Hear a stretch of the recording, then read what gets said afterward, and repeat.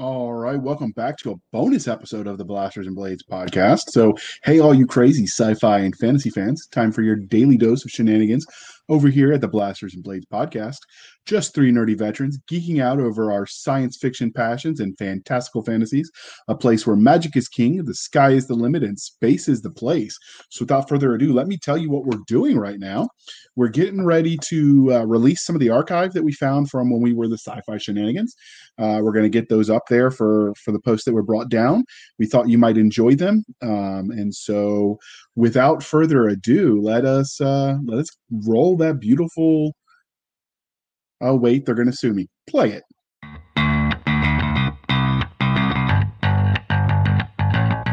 Hey, all you crazy sci-fi fans! Time for your daily dose of insanity over here at the Sci-Fi Shenanigans podcast. Just three nerdy veterans geeking out over our science fiction passions. A place where the sky's the limit, space is a place, and nerds run the world. And without further ado...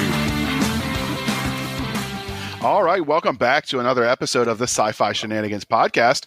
Today we're doing something a little bit different. I know I say that a lot, but when we started this podcast way back when, we promised you listeners that we would stick to the subject matter near and dear to our hearts, science fiction. We envisioned ourselves interviewing authors, having heated discussions about books that some might charitably call book reviews, and delving into the tech and science that inspired them.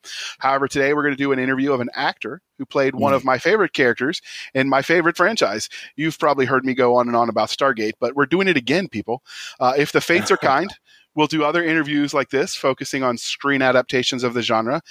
Maybe throw in a few sci-fi movie reviews as well. Anyway, now that you know what we're going to do today, let's introduce the guest. So today we have Rainbow Sun Francks. So do you go by Francks or Rainbow or Sun, sir? I just go by Rainbow. My first name is Rainbow Sun, but only my parents call me that when they're mad at me. Outstanding. I get the full name too when the parents are mad. That's like universal, I bet, across all cultures and genres. But so Rainbow is an actor from Canada and a singer who's known for his role as Lieutenant Aiden Ford in the television show Stargate Atlantis. Yeah. However, he's more than just his role on the iconic Stargate franchise. He's much more. Absolutely. Yeah. So he was an on-air personality for Much Music, a Canadian music video and variety television channel. He played the role of Dev Clark on The Listener, a Canadian drama. Yeah.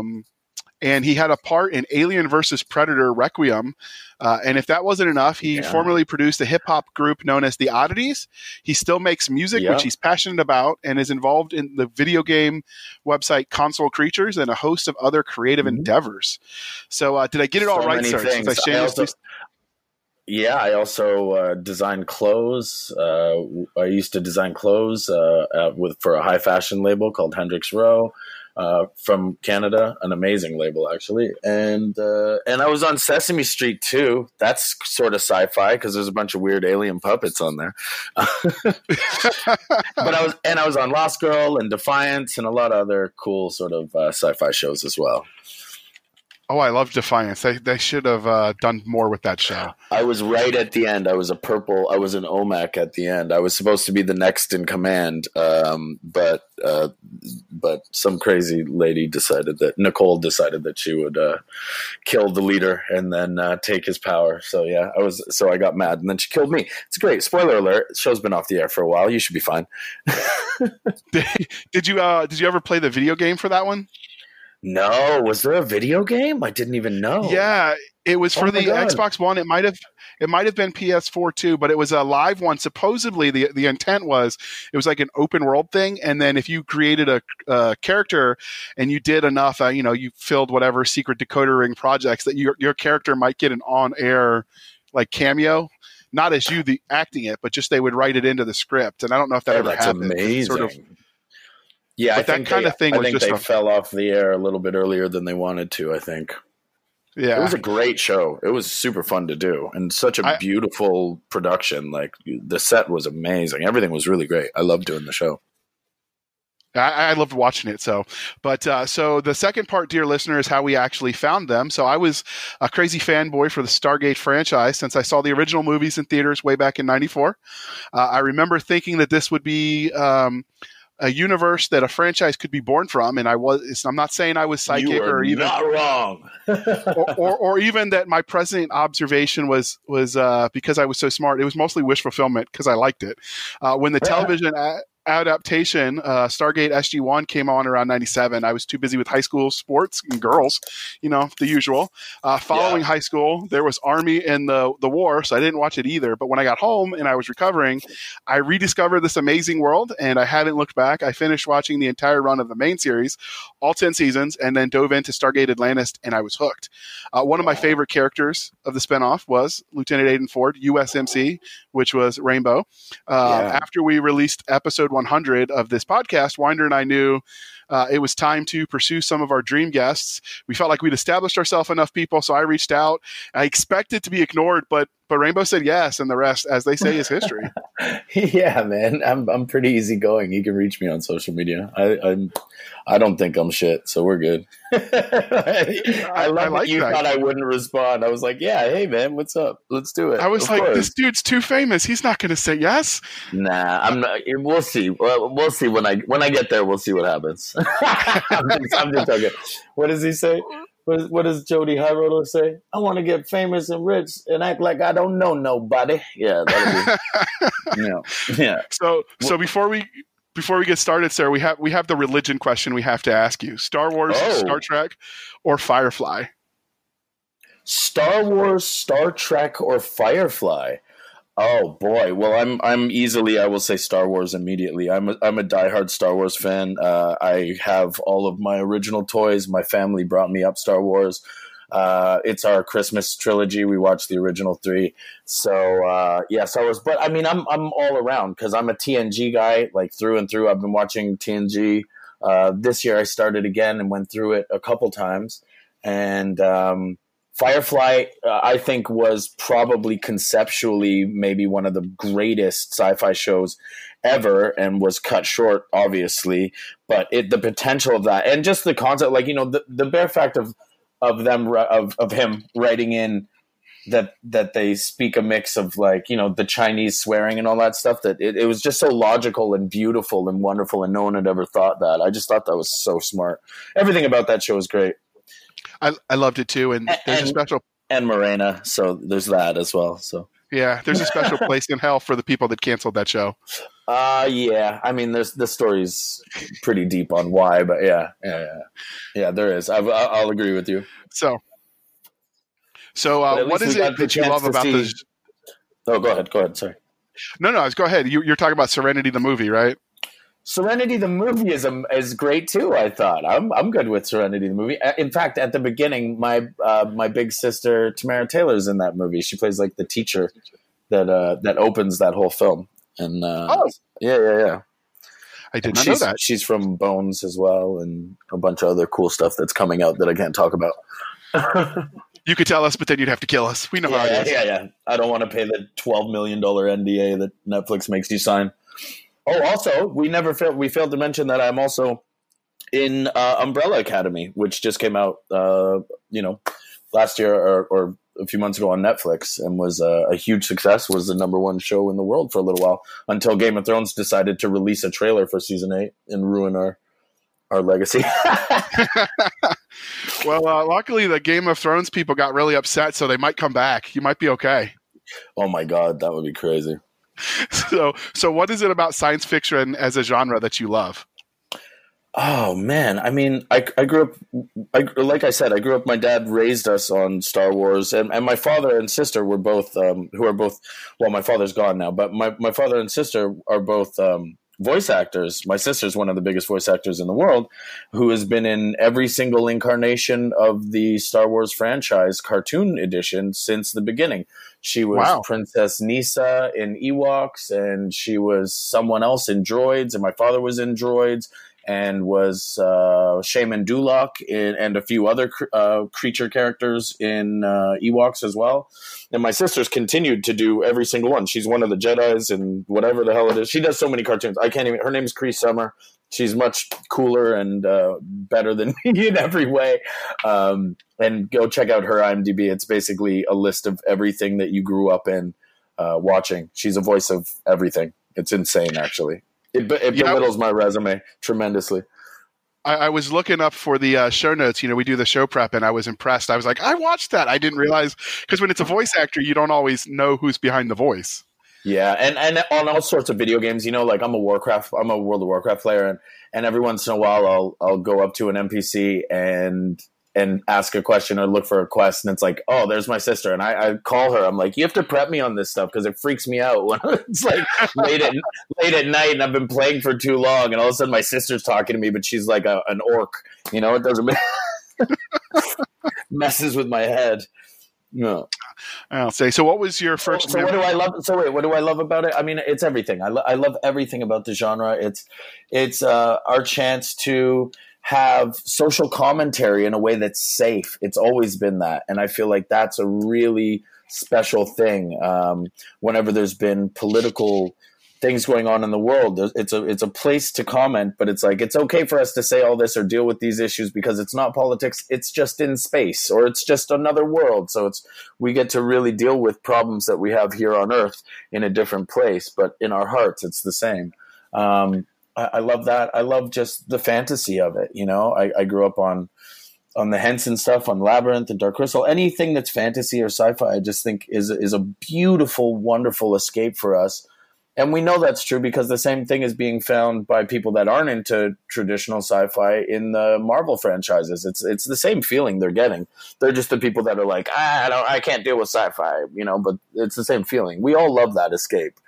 And I think that's what I love and we all love about it. I don't know. That's all I think. Okay. So what was your first memory of the franchise? Was it watching the Star Wars with your family, or was there something before that? Well, I grew up, I'm born in 79. So for me, it would have been Star Wars would have been the first thing that I saw.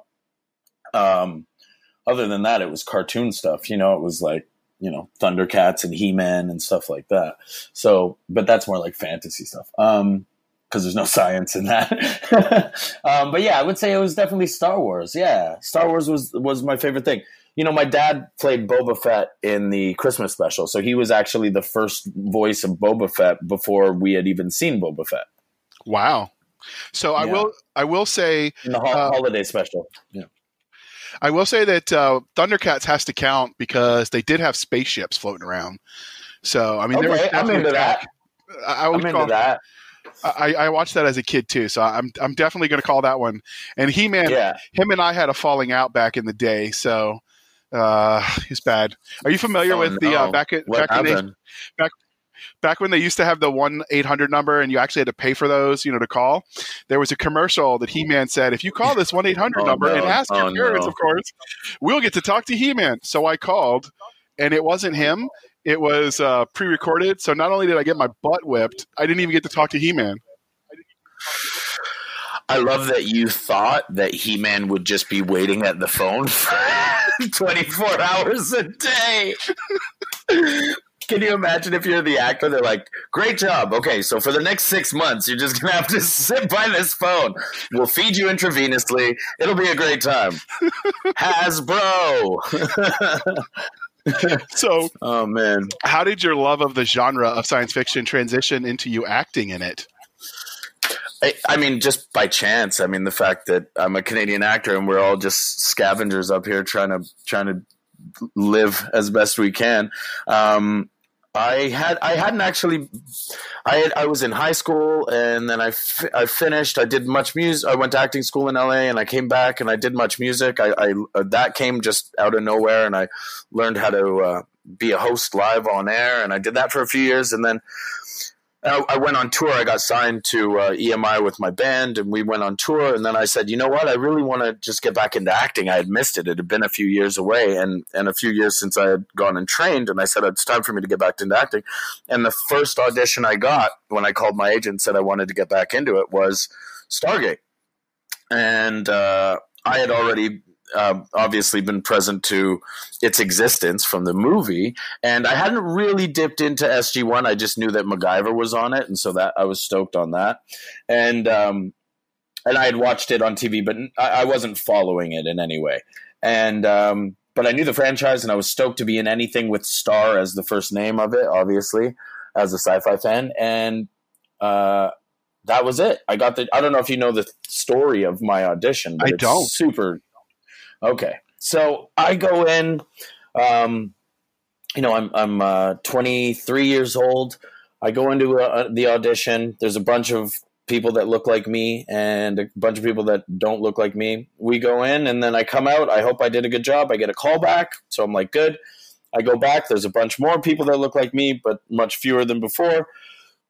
And do another one. I did about 3 or 4 of those. And then they said, it's between you and a couple other guys. And they brought me back. I had no money. My agent called me and said, they need you to go back today. So I walked, pardon me, I walked for about an hour and a half to get to the audition, and because I had no money for the bus, to be honest. And I did the audition. Then they brought me back. They said, go wait outside. Then they started live streaming to Vancouver and Los Angeles and had me do the audition live streaming. And this is back in 2003 or 2004.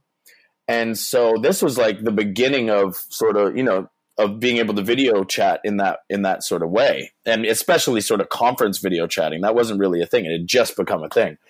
And so we did that and it was super fun. And then they said, go wait outside. We got something new coming for you. They handed me a bunch of pages that Brad Wright had officially written just for this audition. And it was a long story. And I'm lucky that I have a damn good memory and I'm pretty quick. And so they gave me about 20 minutes to learn it, and came back and I did it. I left. They said, good job. Okay, we'll get back to you. I left. And by the time I got back, walking another hour and a half back to the studio, I got a call from my agent. They said, you have the job. And then I had 48 hours to basically collect my things and move to Vancouver. So I literally grabbed like an old school military duffel, like the long duffels that I had, which is the exact same bag that I have in the episode Home when you see me leaving to get in a taxi to go to Atlantis. And I grabbed that bag. I stuffed it with a bunch of basketball jerseys and shorts and pants and a few pairs of underwear, and I was on my way. And that's all I brought to Vancouver. And 48 hours after that, I was shooting the pilot. Robert Patrick came and picked me up in a car, told me to put on some rap music, and we were going for our first day of shooting. It was extremely intense. Within 36 hours or something, I went from being at home with no job to being on set with Robert Patrick, which was insanity. Wow. In a whole other place I had never been before.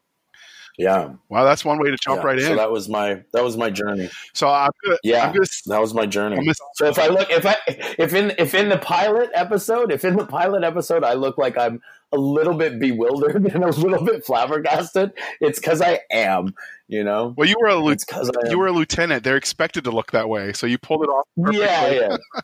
Well, I was a first lieutenant and moving up. But yeah. So I'm going to say it right here. Lieutenant Ford was one of my favorite characters. I believe your role was criminally underutilized. Me too. So one of the things that made Stargate its own brand, when it's a little bit campy, it was fun, right? It didn't take itself too seriously. Yes. And your character was one of them that could balance that and have some of the serious realism that people also liked about, like Battlestar Galactica. Yes, it was a perfect blend. So I felt like that was like you said, it was criminally underutilized. So what was your biggest regret with how your character was used in the show? I don't have any regrets personally about my stuff. I just really thought that there would be more out of it. It wasn't up to me. I did my best with the scripts. I think I was trying to do something that at the time no one really got, and people started to get it later, which was I wanted to curate the sense of every man who was brought to an entirely new place that was unbelievable, new technology. It's a mythical city that we didn't know existed but thought might, and then we found it.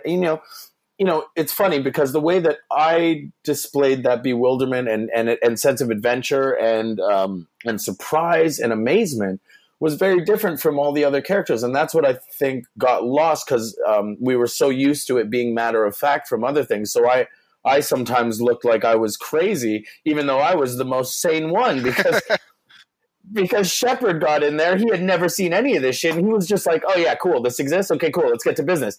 It's like, that's not what you do. You'd be like, holy fuck, look at this. Like, we're in Atlantis? We're Atlantis? Like, that's insane. So that's what I tried to commit to, was like being the young man that it wasn't, even though he had been there before, it was still an adventure, and it was still really amazing to be there. And I think years later, that's what I've gotten from the fans of the show, is that they were like, you know what? You represented us in Atlantis. You represented all of us that would get there and be like, yeah, we have a job to do, and we know how to do that. But in the interim, between that job, we can really, really enjoy ourselves and really have that sense of bewilderment and excitement and adventure. So, yeah. Well, I came at it. So no regrets. Plus, when I turned into a baddie, then they gave me some stuff to actually work with. I loved it. I was like, yeah, I ate it up. Yeah, I was hoping that would become more of a thing. But so I will say that my perception was colored that I was in physical rehab,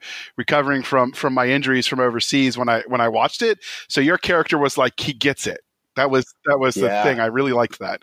So we've talked about your biggest regret. You said you don't have any. So what do you feel like was your biggest achievement while portraying this iconic lieutenant who shockingly never got lost? Yeah. I think my biggest achievement was being relatable. I think is a real achievement, and holding on to that, something a relatable performance and a relatable character that people don't have to always look up to as a hero, but can also just say like, wow, I get where he's coming from, or I feel the same way. I think also my achievements for me as a young actor then, like I've come so much farther than I was then now, but looking back, it was like, I was really proud of, when I did lose my position on the show, I was devastated. I went into a very deep, dark depression that's haunted me till today. That was the beginning of the shadows coming into me, to be honest. And I was very sad. I didn't know what it was. When I got there, they told me that they get prepared for 6 years and get prepared for all this stuff. And then after a year, they're like, yeah, we don't really want you anymore, you know? And they said, we can kill you off, or we can develop a story arc to let you leave. And so myself and Martin Giro got together and we wrote what is now the Super Ford, or, you know, Evil Ford, or Addict Ford, or whatever that you want to call it, that storyline. That's what we did after that. And I was happy. So my biggest achievement, I think, is that I chose to not give in to the sadness and depression about losing my job, and instead used it as a moment where I could write something really good for him and perform something really good and powerful and go out with a fucking bang. And I think I did that. And I'm very proud to this day of my work.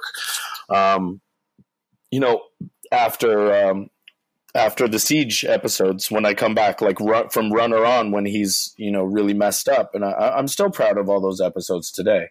So I think my biggest achievement for that personally is just getting through that. It was a really dark time for me, I must say. Really dark time.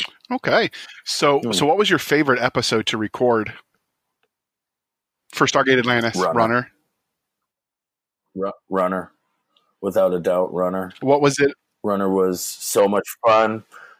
Me and Jason Momoa fighting like 2 or 3 times, you know.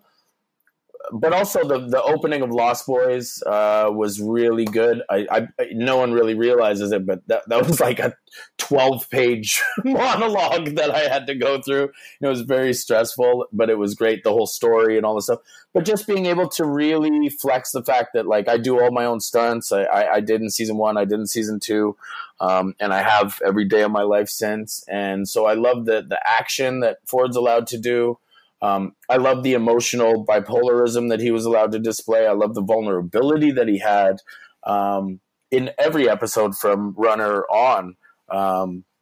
But Runner was my favorite because not only was it for me, but also the introduction of Ronan and the fact that, you know, we had our, you know, clashing of ways and of bashing heads in the episode, and it was cool that it was a literal transition. You know what I mean? From me to him. Absolutely. Because Jason essentially took my place.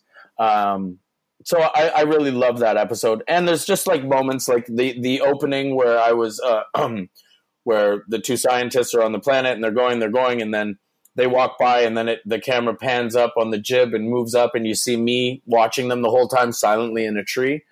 That was something that I created. I was hyperactive as I am, and so I was climbing everything around me, and the director was like, "Hey, do you think you can get up there?"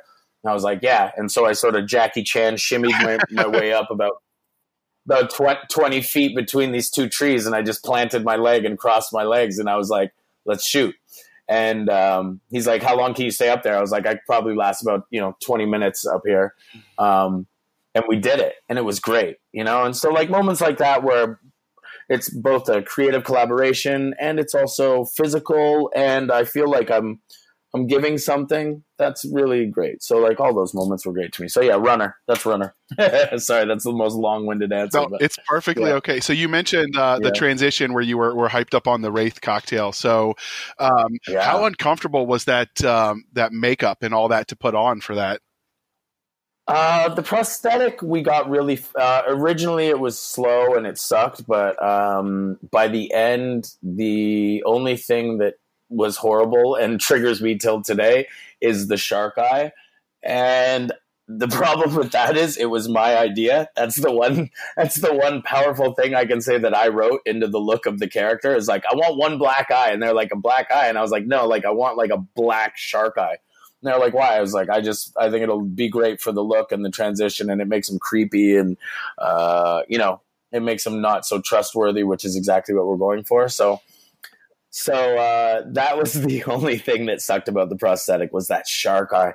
To this day, I can't wear contacts, and now I didn't wear glasses then, and then a year after that, I had to start wearing glasses, and to this day, I can't wear contacts because that thing is giant. It's like. You're American, right? Yeah. Okay, so it's like the size of a silver dollar. I was going to say a loonie for Canadians. It's about the size of a silver dollar, and they sort of fold it, give or take, whatever your eye can take. And the guy that does the contacts came in after scanning my eyeball. He's like, "Oh, good news." He's like, "You can take your eyeball is big. It can take the biggest size we have. The only guy I've fitted with this size is Ray Liotta." And I was like, at the time, I was like, "Is that a good thing?" Like, okay. And it is not a good thing, guys. It is a terrible thing.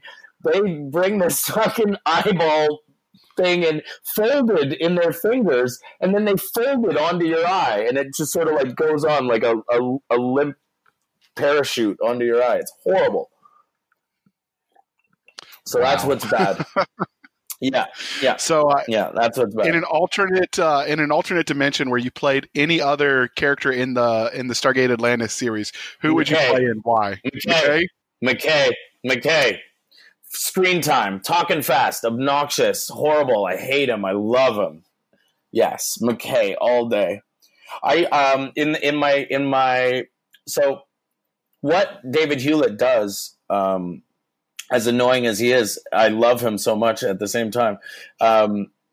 It's brilliant. It's really difficult to do that type of work. It's a totally different style of acting, and I didn't know at the time how brilliant what he was doing was until I got my job on a show called The Listener, where I played the computer geek, hacker, brains behind the technology, and I had to learn how to do exposition. And so when I went into that job, I studied two people. I think his last I don't know his first name, but Gruber, I think his last name, the dude who plays Reed on Criminal Minds. Uh-huh.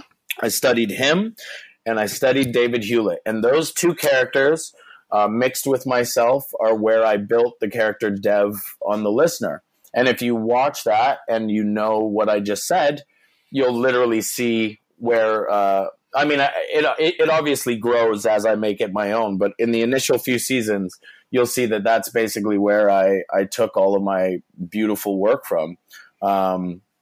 David Hewlett really did something special. He's so obnoxious but lovable, and that's really tough to do. He's annoying.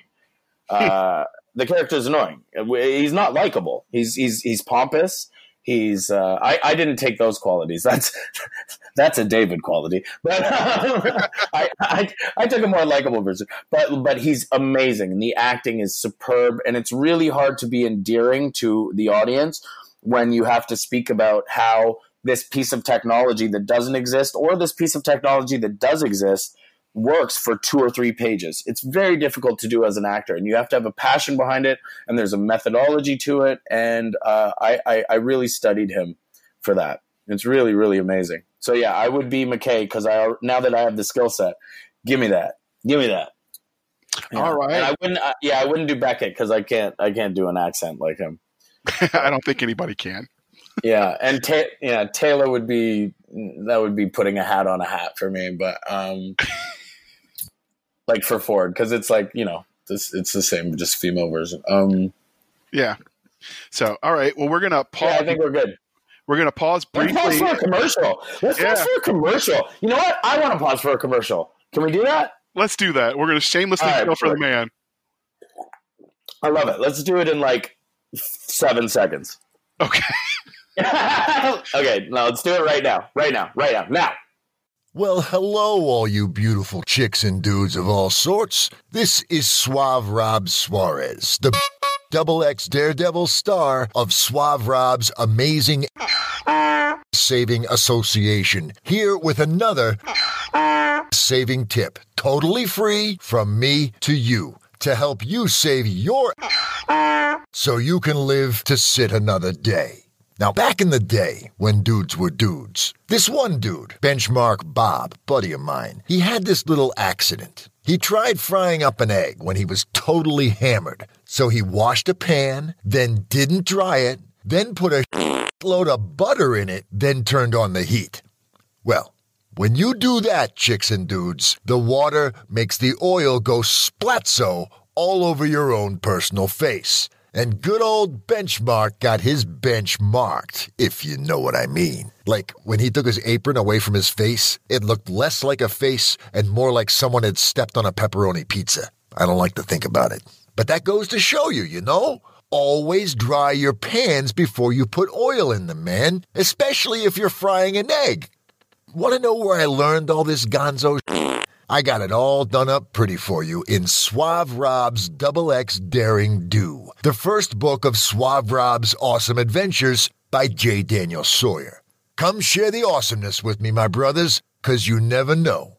The ass you save may be your own. All right, welcome back. Thank you for sticking with us through the commercial. We still have the ever affable Rainbow Sun Francks here, or just Rainbow if you prefer. And I'm alive. He didn't die on us. That's all we can No. do. So we're talking about Stargate still. So if they did a reboot of the show, would you come back? Oh, shit. When I come back. I'm playing Ford again? Yeah. Yeah, I'd come back if I played Ford. And if they paid me what I'm worth now, yeah. Yeah. No, that's me being a dick. No, I'm joking. I would come back for sure. I literally just did a convention in Chicago and I paid for myself to go because I just wanted to hang out with my friends. I love that group. They are my family. I adore fucking everyone that I met there. They're long time friends, and I'm gonna go visit Tori Higginson, who played Weir. And I'm just doing that for the people that don't know and are still listening.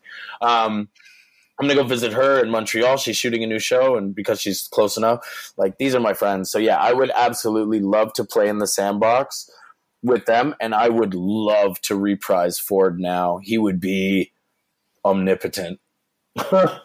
Yeah. So, oh my God, with what I can do now, oh my God, yeah.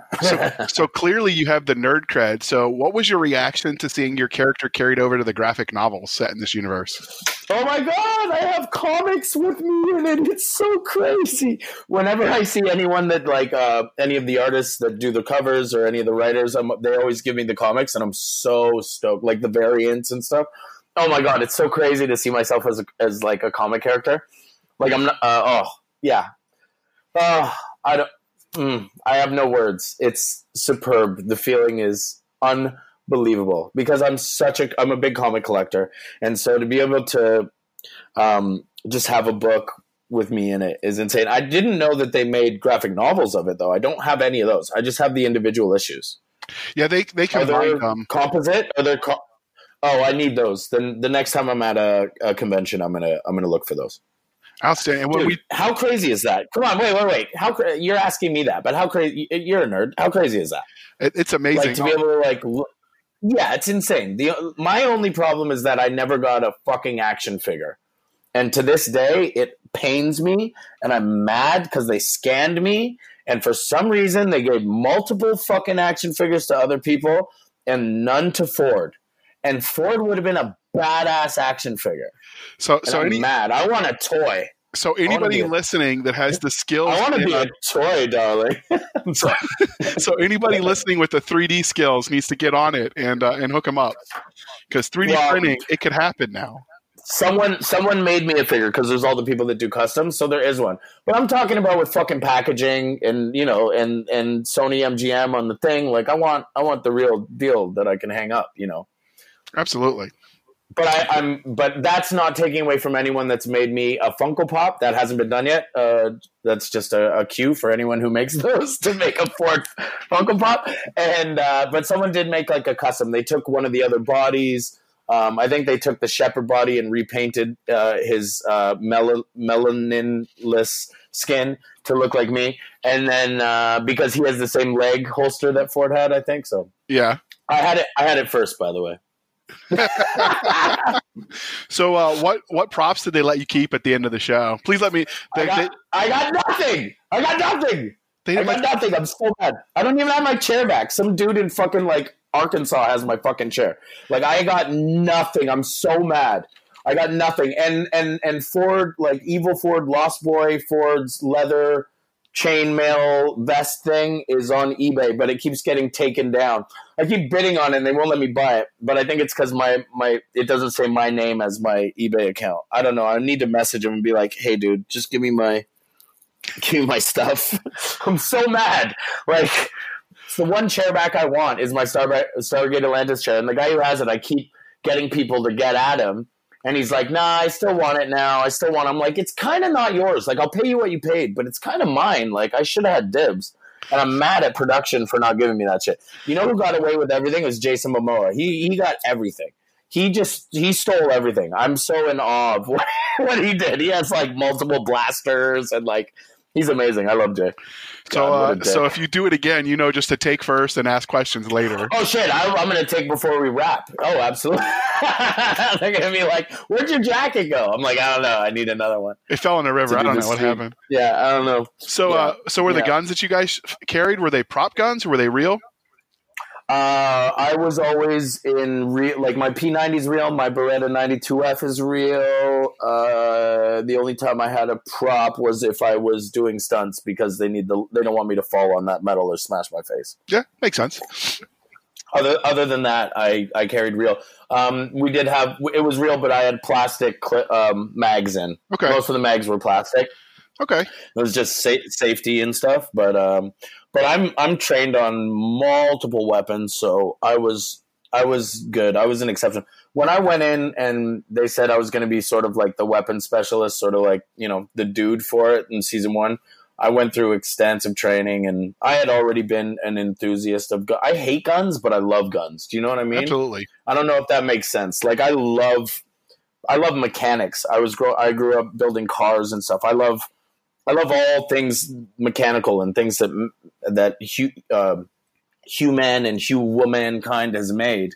I'm an enthusiast of all of these things. So I love guns. I hate what they do, but I love them. I think there's nothing more fun than shooting. It's really fun. It's the same as archery. It's super fun. Anything that is hand-eye coordination is fun for us. That's why we love video games.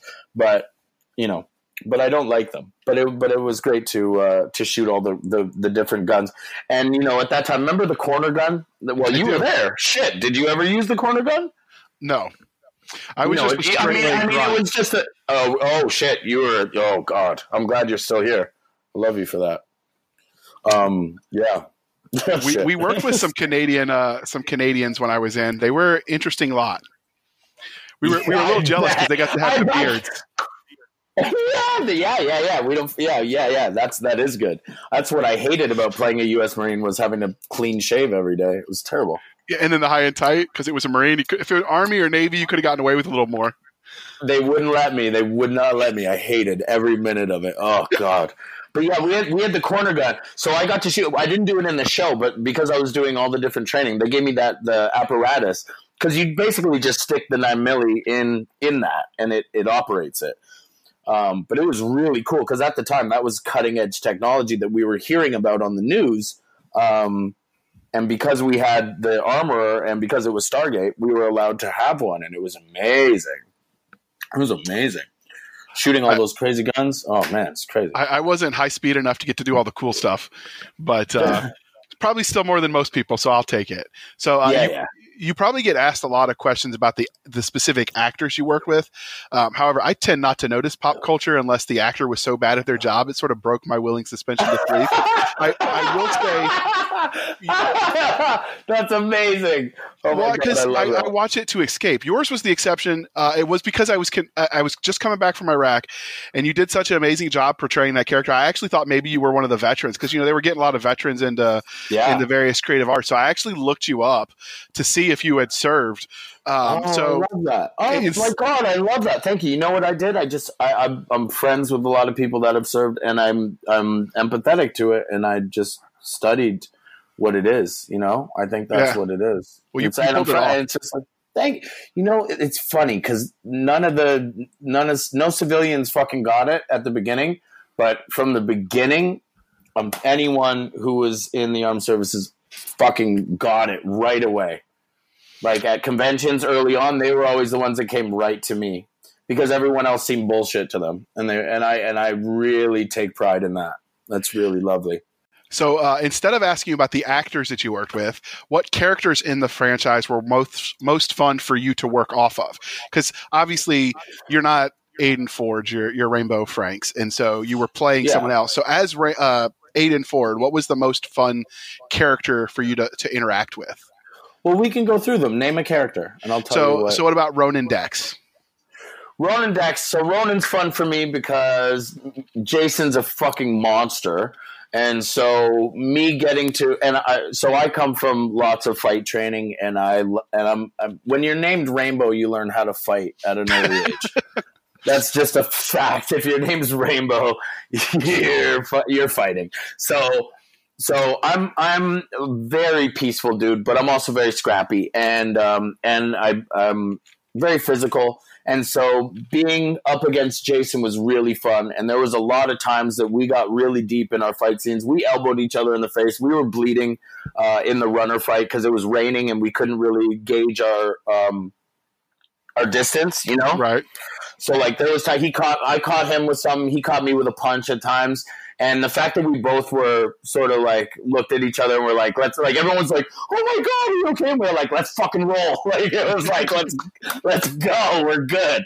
And Jay and I are close. So that was fun for me. So he was really fun, but very unique. I don't have that with any of the other characters. That was two dudes that have too much testosterone just kind of going at it. He just happens to be a monster, which made me, step my alpha game up a little bit. There's a picture of him with his bodyguards doing a public appearance, and he's so much bigger than them. Yeah, those aren't bodyguards. No, come on. It looks like I know the picture. It looks like he's in Paris with some little white guys that have suits on. That's all it is. That's all it is. Those aren't.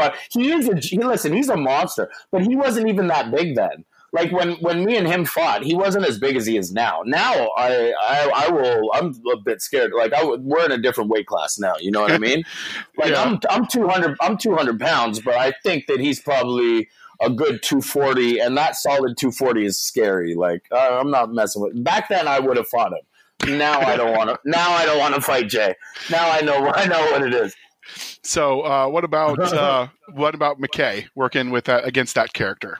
Okay, so David and I are good friends and we're great, but like I used to get him really mad when I would mess up because I was young or whatever it is, and And he's also just very like high strung in general. So I loved working with him. McKay was great to work with because it would be tit for tat all the time. You know, they wrote it in the story where we were always going back and forth. It was like, you want to play a game of pick on Ford? And so the scene when I have him strung up by his legs, but it's a Ronin trap. And I'm like, I didn't do this. And he's like, cut me down. I'm like, you shot me. That was so fun to do because I'm a bit of a dick sometimes, and he had a good season and a half of being more powerful than me, and having the blood rush to his head for 20 minutes, and we stretched it for as long as we can go because you can go 19, 20 before you got to pull him down before it gets dangerous. Oh man, I muffed a bunch of takes. I made it hard on that motherfucker. It was great. I'm just kidding. I'm too nice, but no, I did. I definitely fucked with him, and it was really funny. But he knew what was going on. I wasn't like being a full on dick. Well, it played well for the characters, so it did. That's what we do. So yeah, McKay's fun. I love messing with McKay because he messes with Ford's mentality, and Ford messes with his fat boy physicality, so it's great. It works, and so yeah, it's a delicate balance, but it works. So what about Taylor? How was that character? Oh, well, Rachel was immediately like my big sister, and so we really that wasn't written, and we really made that a thing. You know, she was the only one that called me Aiden. If you look at the series, it's not something that people notice. But, for us, we made a note of it. In the entire series, she's the only one. So in Lost Boys, when I drugged them all, she goes, Aiden, you should not have done that. And that is a point that was an actor choice. That was me and her connecting. It's like me and her made it a thing where we had a real connection, Right. And Rachel's so special to me. So, like, her and I had a very brother-sister connection on the show, and now anyone who didn't read that, go back and check it out. You'll really see that like I'm not as hard with her, she's not as hard with me as she is with other people, or if she is hard, the rigidity is sort of familiar, right? So that was really special. So yeah, oh God. And Rachel is just a fucking dream. She's just lovely. She's beautiful, and she's present, and she's empathetic, and she's soft, and she's lovely, and she can beat the shit out of you. So get a woman who can do both. Yeah. So in the last one, what about working with Shepard? No, you missed one. Beckett, baby. Come on. That's right. Come on. All right, so what about Beckett, and then we'll go to Shepard? Yes, Beckett is the shit. I'm just such good friends with Paulie. I call him Paulie Walnuts, and Paulie's unbelievable. So, I only mentioned that so I could say how much I love Paul. Paul actually was Mike. I'm going to give him his real props here, which I do to him in person, but I haven't done publicly. Paulie coached me for all of the stuff. When I was sad, I called him and I said I was heartbroken for losing my job. And he said, well, we're going to go out with a fucking bang. And I went to his house twice a week, pardon me, and we worked my scenes. And a lot of the performance of drug addict Ford, Super Ford, whatever you want to call him, is from Paulie. Paulie gave me a lot of great choices, and he also worked me in a way that I hadn't for myself, and I wouldn't have for myself. So I owe a lot of my performance to Paulie. He's really fucking special. I love that, man. All right. And my wife's going to get mad at me for missing Beckett because that was one of her favorite characters. I think it's the accent, though. She'll get over it. It was the accent, though. Everybody loves the accent. It's always the accent. It's always there. So, and then last but not least, how was working against Shepard as a sort of foil for you? Because he was the opposite of you. Wait. It's always the accent until you're like North American and you go over there. And then it's the accent for you. So don't worry about it. Shepard, Shepard was great because Shepard was we wrote it, like me and Joe got along swimmingly at the beginning, and until now he's been an amazing friend. But, that was like, it was funny because I sort of initiated him into the Atlantis project, but then he, after taking the lead, became sort of, the big brother to me. And so that was great to play off. And a lot of the Ford jokes were built off of Ford being the straight man to Shepard's joke. Like, the fact that I can't name anything, the fact that he's an idiot and he named it a puddle jumper when it's absolutely logically a gate ship, and McKay agrees with me. So there's that. But Shepard, yeah. Well, I was going to say I absolutely agreed with you. Yeah. The fuck? It's a ship. It goes through the gate. That's it. It's a gate ship, right? It's also a more like, why are we giving it a cute name? It's a piece of fucking military hardware. Like, well, you have to remember, your character was a military person, a Marine, and his was Air Force. Exactly. He's Air Force. Not to belittle Air Force, but but also to belittle Air Force. Don't come at me, Air Force people. You can't fight. Don't fuck with me. But you fly planes. But yeah, it's like, I was like, what are you doing, dude? What do you mean? It's a gate ship. There's actually my pinned tweet on my Twitter is there's a woman who I just met in Chicago, actually, who I like gave the biggest hug to.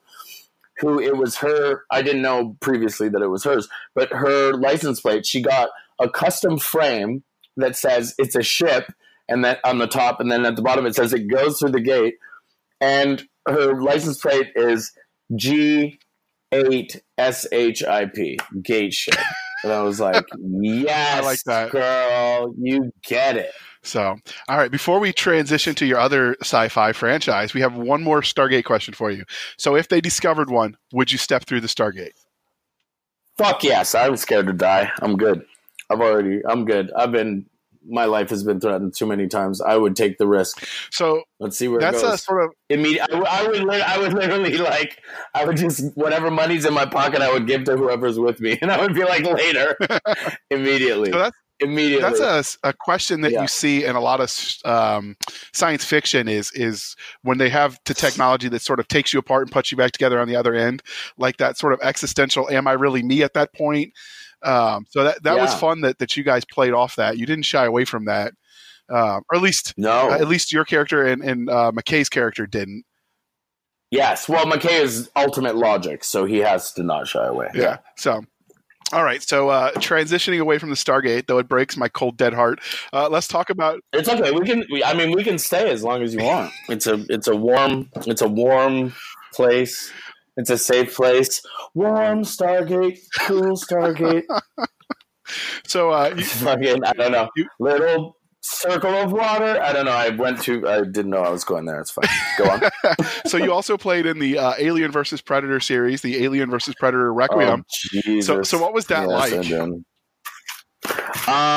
What was that like? It was super fun. I got a call from the brothers Strauss randomly, and they were like, hey, are you in town? I was like, yeah, I am. And they were like, would you like to come play? They liked my work, and they were like, would you like to come play on AVP 2? And I was like, well, what happens? They're like, you're going to get shot in the head by a predator. And I said, I'm in.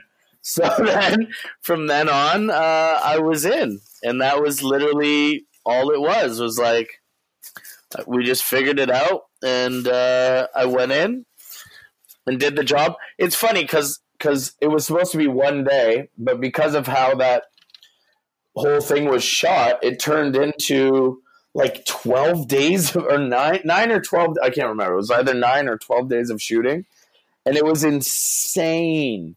There was an 18-wheeler, and the trailer was open, and it was raining insane in Vancouver at that time, and so it was halting production a lot, and that's probably why I was there so much for a bit of it.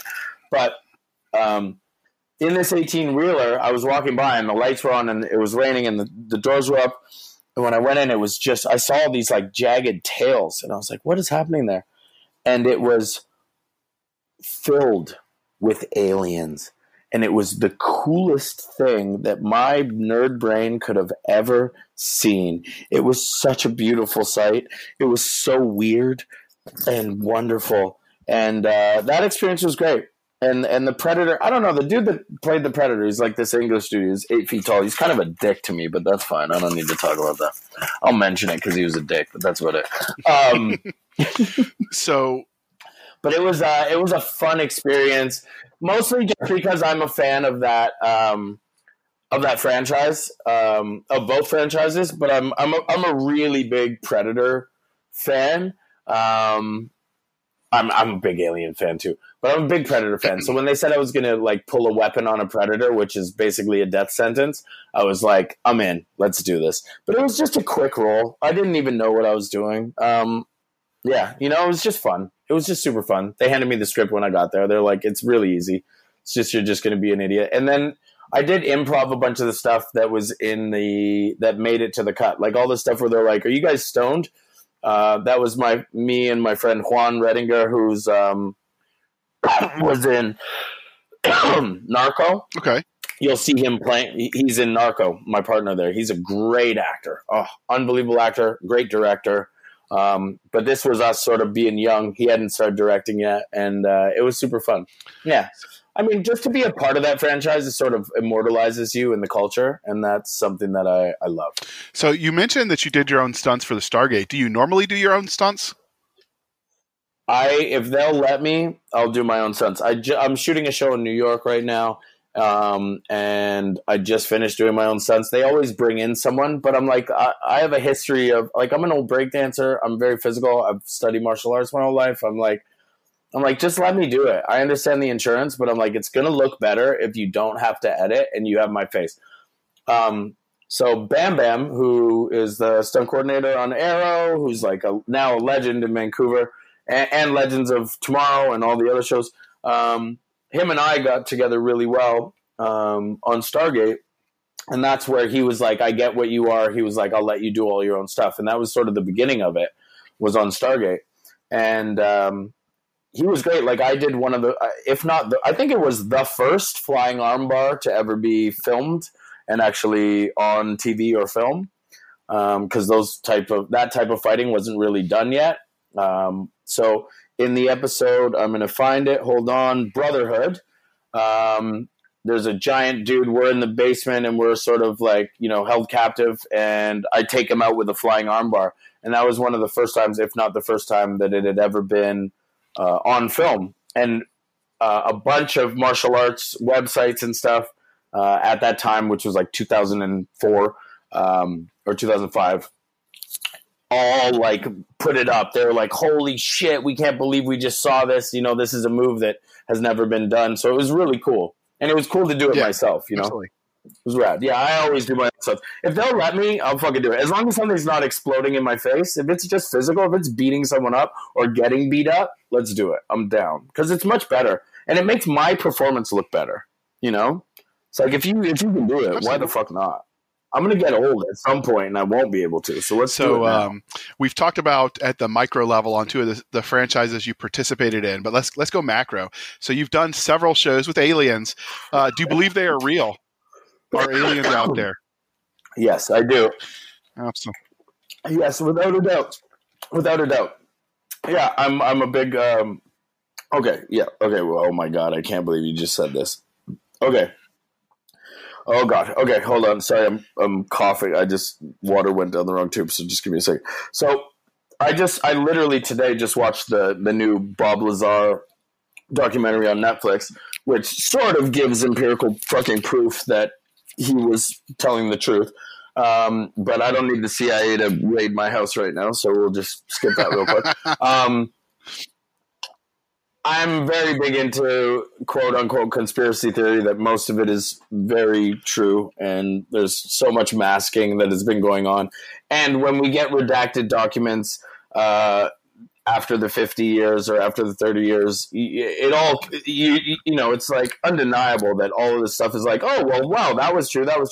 But they sort of seep it in at such a level that where it's acceptable and it sort of goes undetected except by the community. So, yes, I believe it. I believe it all. I don't think we're alone. How could we be? That's absurd to think. It's really stupid if you have any sort of logic brain and think that we are the most advanced people, like humans, our stupid asses, we're dumb as shit. We still fucking kill whales in fucking Iceland or wherever. We're dumb.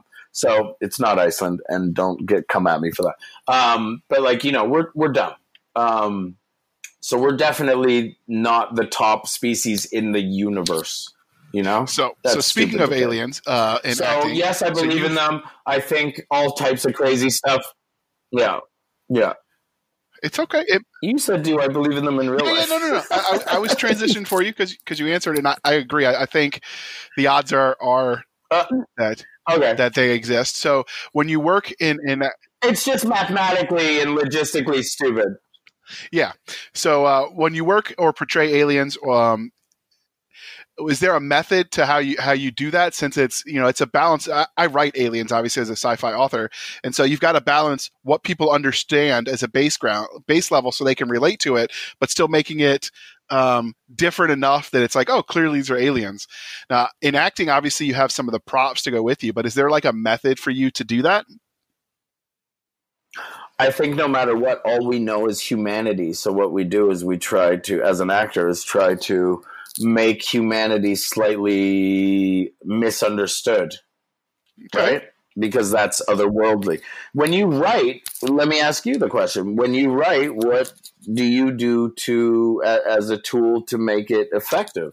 Because would it be the same tool? Do you try to just slightly askew humanity? Because all we know is humanity. We don't, and all you do is good and bad. So it's like they're a good alien, they're a bad alien. You know what I mean? So what do you do? I try to work with as biology as we understand it. So we tend to operate on the assumption that they have to breathe air at some level, and opposable thumbs would be necessary for evolution. So if I want to make them believable, that's it. Although if you're going for like a Star Wars kind of vibe, that's just physicality. I'm talking about emotionally and So my trick with the language logistically is I haven't written yet, although I need to, because you just challenged me. How you just jumped? See how you just jumped to language? That's not the same. I'm talking about mentality, psychologically. Like, here's the question, and it's random, but like, so like all we know is humanity. So like all we know is what we know. So anything we can do is what we know, and then we can theorize, and that's the upper level. And some of that comes into fruition, and it's real. And it's like, oh shit, we were real. We theorized this, and it's real. But like you can't. It's like what is the? I'm going to go into. I'm going to sound crazy to people, but like I don't really care. I already sound crazy to people. Anyone that knows me knows I'm crazy already, so it's fine. But like. It's the same as like dreaming. Like you can only dream. What is the theory? It's like you can only dream of people that you've seen. Even if you've met them, you can't actually create a face that you've never seen, right? Right. So the same goes for writing an alien or writing an alien thought pattern. Is there a way of thinking that doesn't exist to humans? So I would assume, or is there a level of consciousness that doesn't exist, or through theorizing and ideology and anything else, are we infinite in our assumptions? Well, I start with the biology because the evolutionary impetus. So humans are essentially pack creatures, right? There are animals that aren't. Yeah, you're right. We're not solitary. You're right. I may be, but we are not. Yeah, I mean, but as a general rule, we're pack creatures, and so that's an evolutionary imperative that you would build a culture off of. And so I try to imagine, you start with the biology, and you say, well, what was their evolutionary starting point, where they went from mammal, animal, whatever, to sentient creature, and then you take and you just build off of that, and then. But they're further along, like they're right. even, and I absolutely agree with you because the further theorization of ascension is to another level of consciousness, which is the pack mentality, but with smarts. So we have the pack mentality, but it dumbs us down.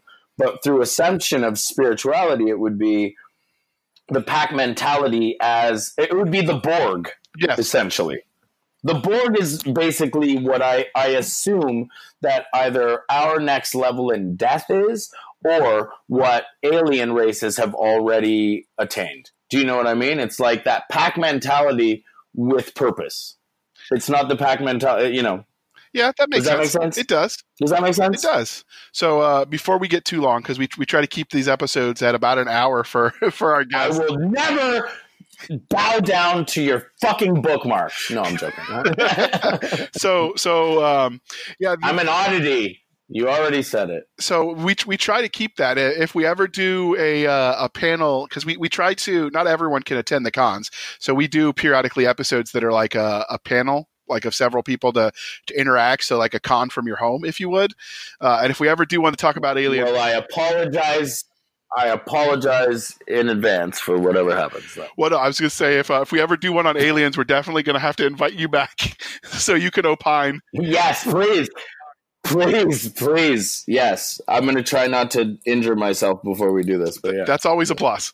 So we need you around making more awesome. Sorry, I'm redressing my wounds right now from my previous fall. So so enough shameless plugging. So what are you reading or watching in the genre of science fiction right now? Well, I do want a shameless plug because I got a lot of shit going on right now. Oh, absolutely. But I'll get to that after. Yeah, what am I watching right now? I'm watching Queen of the South. Did you ever watch that? I have not. It's about a Mexican woman who goes through insane hardships. She's married to or dating a dude who's a drug dealer. She becomes basically a drug kingpin, international drug kingpin, through a series of insane events. It's a fucking great show. I watch that religiously. I'm watching lots of documentaries on aliens. I watch reruns of It's Always Sunny in Philadelphia. What am I watching? RuPaul's Drag Race. I watch insane stuff. I have no idea. I watch a lot of crazy stuff. None of it matters. So I'm rewatching Neon Genesis Evangelion for the 4,000th time. If you like documentaries, you should check out, and they really should sponsor us as often as I mention them. But you should check out Curiosity Stream. It's like Netflix, but it's all documentaries. My wife calls it Nerdflix.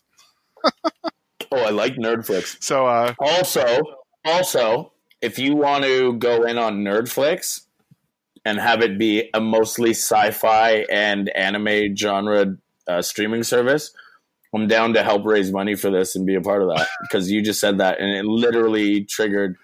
Can you imagine? That would be awesome. I would definitely subscribe. Huge. It might fuck that. Own it. So, hey, everyone that's listening, stop listening for a second. Hey, sidebar, we can make a lot of money off this. Let's do it. Okay. We'll have to research the logistics of that. So yeah, we'll talk when we're off air.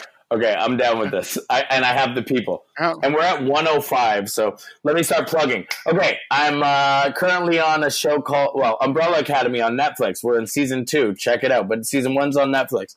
I'm on Jet with 2 T's on Cinemax and HBO and International. Carla Gugino, Giancarlo Esposito, Chris Backus. Incredible cast. Plus there's me lending comical bullshit, and it's really funny. And it's a mesh between Sopranos and Mission Impossible. It's one of the best shows and the best scripts I've written. I've read in maybe 9 years. I read all 9 of them in one night. I binge read them. So watch that show, Jet with 2 T's. And I'm currently shooting a show for Disney, ABC, Hulu called High Fidelity. Zoe Kravitz is the lead. I'm playing her big brother. It's based off the Nick Hornby novel and the John Cusack film. We have all the writers as consultants. It's magic. It's going to come out. I have no idea when because we're only on episode 7. But I kick ass and everyone kicks ass. And so watch this motherfucker. It's going to be fucking crazy. That's it. There's my plug. Outstanding. That was actually... And I'm awesome. And modest, people. He's very, very modest. Guys, I'm so humble. I don't know. Look up humility, but it's me. So that was actually going to be my next question was what you're currently working on. So perfect. That's it. So yeah. Oh, and a bunch of short films, and I'm producing and doing my own thing, and I got a record that I'm building, but all of that'll come out, and a clothing line. But don't worry about that right now. Just go watch the shows. Honestly, Jet is out now. It's only on the 3rd episode, so you have more than enough time to catch up. Stream it. If you can't stream it, just download it. I don't give a shit. Just watch it because it's good TV. Really good. It's like Pulp Fiction meets Sopranos mixed. It's fucking good. Like, I've never said this about something I've worked on because I don't really give a shit unless it's really good. And this is really good. Really good. More than a paycheck. It's really good. So watch it. So That's it. you mentioned earlier that your sister does a lot of voice work. So speaking as someone, Oh my God. someone new to the world of audiobooks, that's sort of my motivation when I'm exercising to get back in shape is I listen to books. So have you thought about following her footsteps and narrating some kick-ass sci-fi novels? Well, I will, as I bring gravitas into my voice. You were the catalyst earlier today when we were texting with one another to say that would be a plausible future, and I never even thought of it.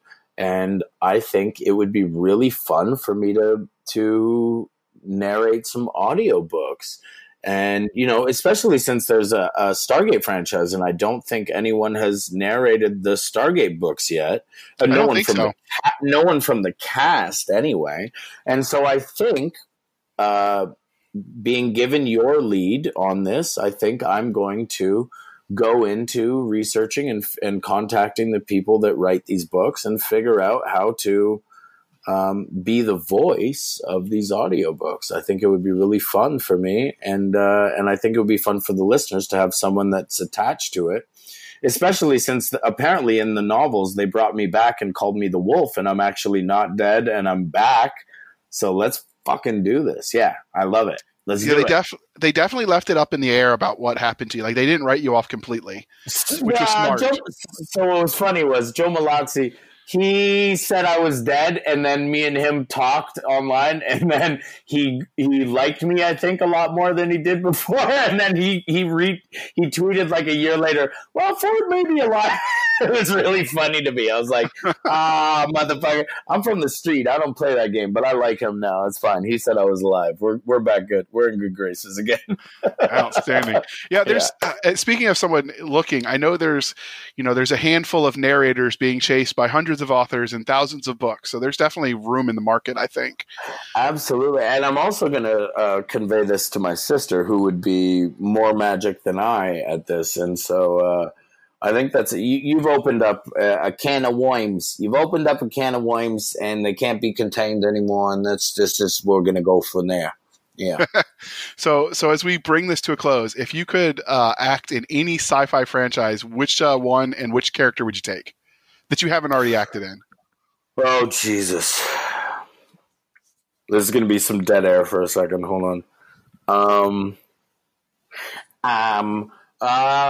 Oh, fuck. What? Because this means something to me, which is why it takes time. I don't know. I'm yearning to be a superhero, to be honest. So I don't know if that's sci-fi or whether it's a different, because it's comic genre, but like right now in my life, I would like to be in, like, I really wanted to be Cloak in Cloak and Dagger, and then they made Cloak and Dagger, and I was like, they went super young. Yeah. Even though that nigga looked like he was about 30 or 40, but that's fine. Yeah, I would be, I don't know. I think something superhero is what I really yearn for right now, to be honest. But if not, I mean, what are your favorite? I mean, also listen, Picard is coming out. Yes, I would love to be something on Star Trek. I can't imagine how much fun that would be, just because of the social commentary of Star Trek. Star Trek's always been a mirror for socio-political issues, and that would be super fun for me.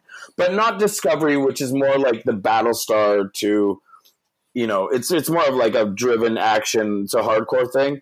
Yeah. Like, I think Picard will be more in the vein of TNG, which is more of a socio-political commentary, and I really would love to be a part of that. So just for the record, on the show, when we decide, because we promised the listeners we'd keep it sci-fi. So, when you play Scrabble, you have to agree on the dictionary. So for us, we use Amazon as the dictionary, and they say superhero is sci-fi. So you're in the money. Perfect. Then give me some. I'm a Marvel guy, so give me something. Give me some. There's not much left, but give me some. Well, there's a lot of superhero fiction coming out now, like novels and stuff. So my son really loves superheroes, so he started reading the C.C. Akeke. Charles Akeke is he has some awesome stuff out there. He probably one of the smartest guys I've ever met. We interviewed him, and I met him in Vegas when we went to a writing conference. Other than being a midget, the dude's all right. He's a midget? No, not really. He's like super tall. So I was just joking him. Like he's up there. Like I love midgets. I'm sorry, you got me so excited. Most of the people I follow on Instagram are midgets. So he's. I'm not. I don't even know. You're not supposed to say midget, but I'm just gonna say it. And they can all come at me because I'll fight them all. I don't care. No, I'm joking. It's so wrong. I will, though. I will. It'll be like Will Ferrell and Step Brothers. I don't give a shit. No, I'm joking. So my son has started reading it. Do I lose fans? No, you'll be okay. You'll be okay. So the one of the things when you let your kids read stuff. So with kids, man, mine are 10 and 12, and they read a lot higher level than their age. So I have to pre-read anything we let them read to sort of make sure it's age appropriate, even though it's their reading level appropriate. So they're digging the C.C. Akeke stuff. He's pretty good. So and those. So what is he writing? What books is he writing? So he's writing he writes superheroes. Here I'm going to pull it up. So some of the titles, so I don't butcher it. For what? For Marvel? No, he's writing his own. He's writing indie stuff. Oh, cool. So he writes the Pantheon saga and a few other stuff. He's pretty prolific. And so he's one of the guys that'll reach out and help new people coming in as well. Like he's not one of those it's my club only kind of dudes, which I really respect. Like he reaches out and helps new people. Right. And so he does the Star Brigade series, which is the one I really like. He took with Star Brigade, he took the character that was Cisco in the Star Trek. Don't come at me, people. Yeah. Yeah, of course, the captain. Yeah, you're going to get fucked from that. Oh, you're done. Dude, armor your fucking windows. You're done. But he took that character of like the dad who had to be there for his kid, but he was like it's moving stuff. Yeah. DS9 is coming for you. So if that's your favorite, you should check it out. And who knows, maybe you can narrate his books too. I don't know if they're out there. Oh yeah, can I give you a great comic that is like an indie comic to get into? Okay, so it's called Kaiju Max. Okay. Do you know Kaiju Max? I've heard of it. Okay. Kaiju Max is by Xander Cannon, who I met at a convention a few years ago, who blew my mind with his comic. It's about the monsters, like Japanese monsters. So like the kaiju, like the fucking like Godzilla and Mothra, and you know all the different monsters of Japan, and they basically have an island that is a prison for these monsters when they do bad. So if you can imagine the show Oz with Japanese monsters, nice. That's what this comic is, and you will be able to read it with your kids. There may be a bit of swearing, but it's like it's pretty good, and it's human. You know, it's human, and it's weird, and it's awesome. And if not, read it for yourself. It's so good. I can't promote this comic enough. I think it's really, really fun. It's called Kaiju Max, Kaijumax, I believe. Kaiju and I'll throw all of that in the show notes, dear listener. And as a kids, the kids have a former infantry sergeant for a father, so I imagine it's not going to be worse than they've heard already. Oh, geez, no, they're good. They're good. Especially an infantry sergeant, they're good. So, speaking of science fiction, so if you could command any ship in any universe, which one would it be? Oh, geez, Enterprise. Wow. Okay. I like. Why not? I mean, listen. Oh, wait. I'm sorry. No, Enterprise. I was going to say Millennium Falcon, but no, it's Enterprise. It's Enterprise. I get it. I mean, it's the biggest. Why wouldn't I want to star on the fucking Hollywood Walk of Fame. I'm going for the Enterprise. That's the sci-fi. That's a sci-fi Walk of Fame. That's it. That's the shit. Absolutely. Yeah. I always loved the Daedalus class. What would you do? The Daedalus class battle cruiser. Oh, Jesus. No, seriously. It's a more powerful ship, but it's not more iconic. But I'm thinking as someone who served, I'm like, dude, I mean, you could kick some ass with that. Yeah, well, that's what I mean. But I mean, okay, fuck it then. You know what? I want a puddle jumper. And by that, I mean a gate ship. I want a gate ship. I'm going to be captain. I already stole one, so that's my ship. Oh, yeah. Fuck it. I don't give a fuck. I'll putz around and shoot you like I'm shooting a 22 at you from long range. All right. And so finally, the last question. You played a Marine ground pounder, so we're going to ask you, which Space Marine unit from any sci-fi franchise would you like to portray on the big screen? Space Marines? Oh, geez. What's the thing? Super Trooper? No. What is the thing where they the Space Troopers? What is it? Oh, fuck! I'm losing it. I don't Starship have it. Trooper. What is it? Where they fight? Starship Troopers. That's it. That's what I'll do. Starship Troopers. Let me fight some big exoskeletons that don't logistically and biologically make sense because they couldn't carry that weight. But it's fun.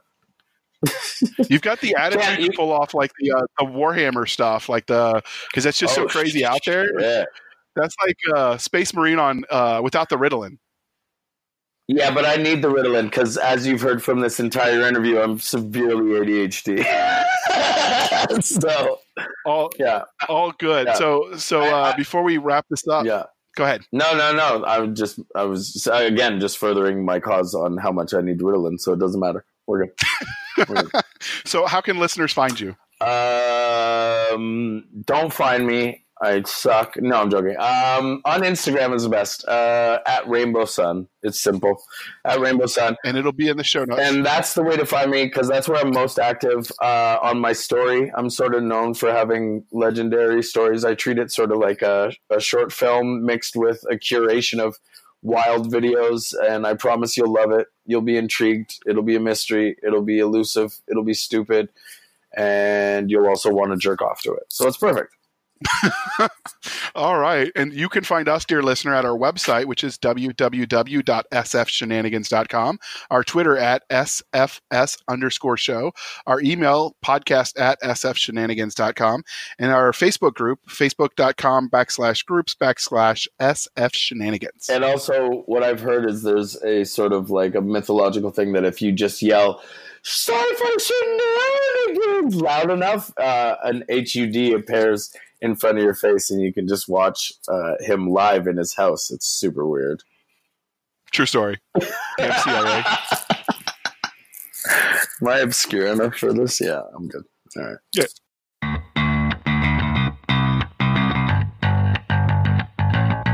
Thank you for spending some of your precious time with us. For Chris Winder and Seska Smalls, I'm J.R. Hanley, and this was the Sci-Fi Shenanigans Podcast.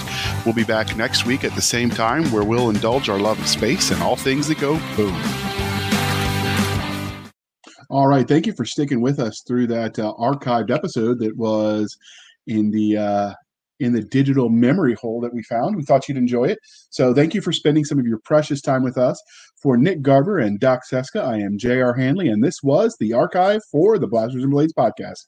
We'll be back at our regular scheduled time where we'll indulge our love of nerd culture, cheesy jokes, and all things that go boom.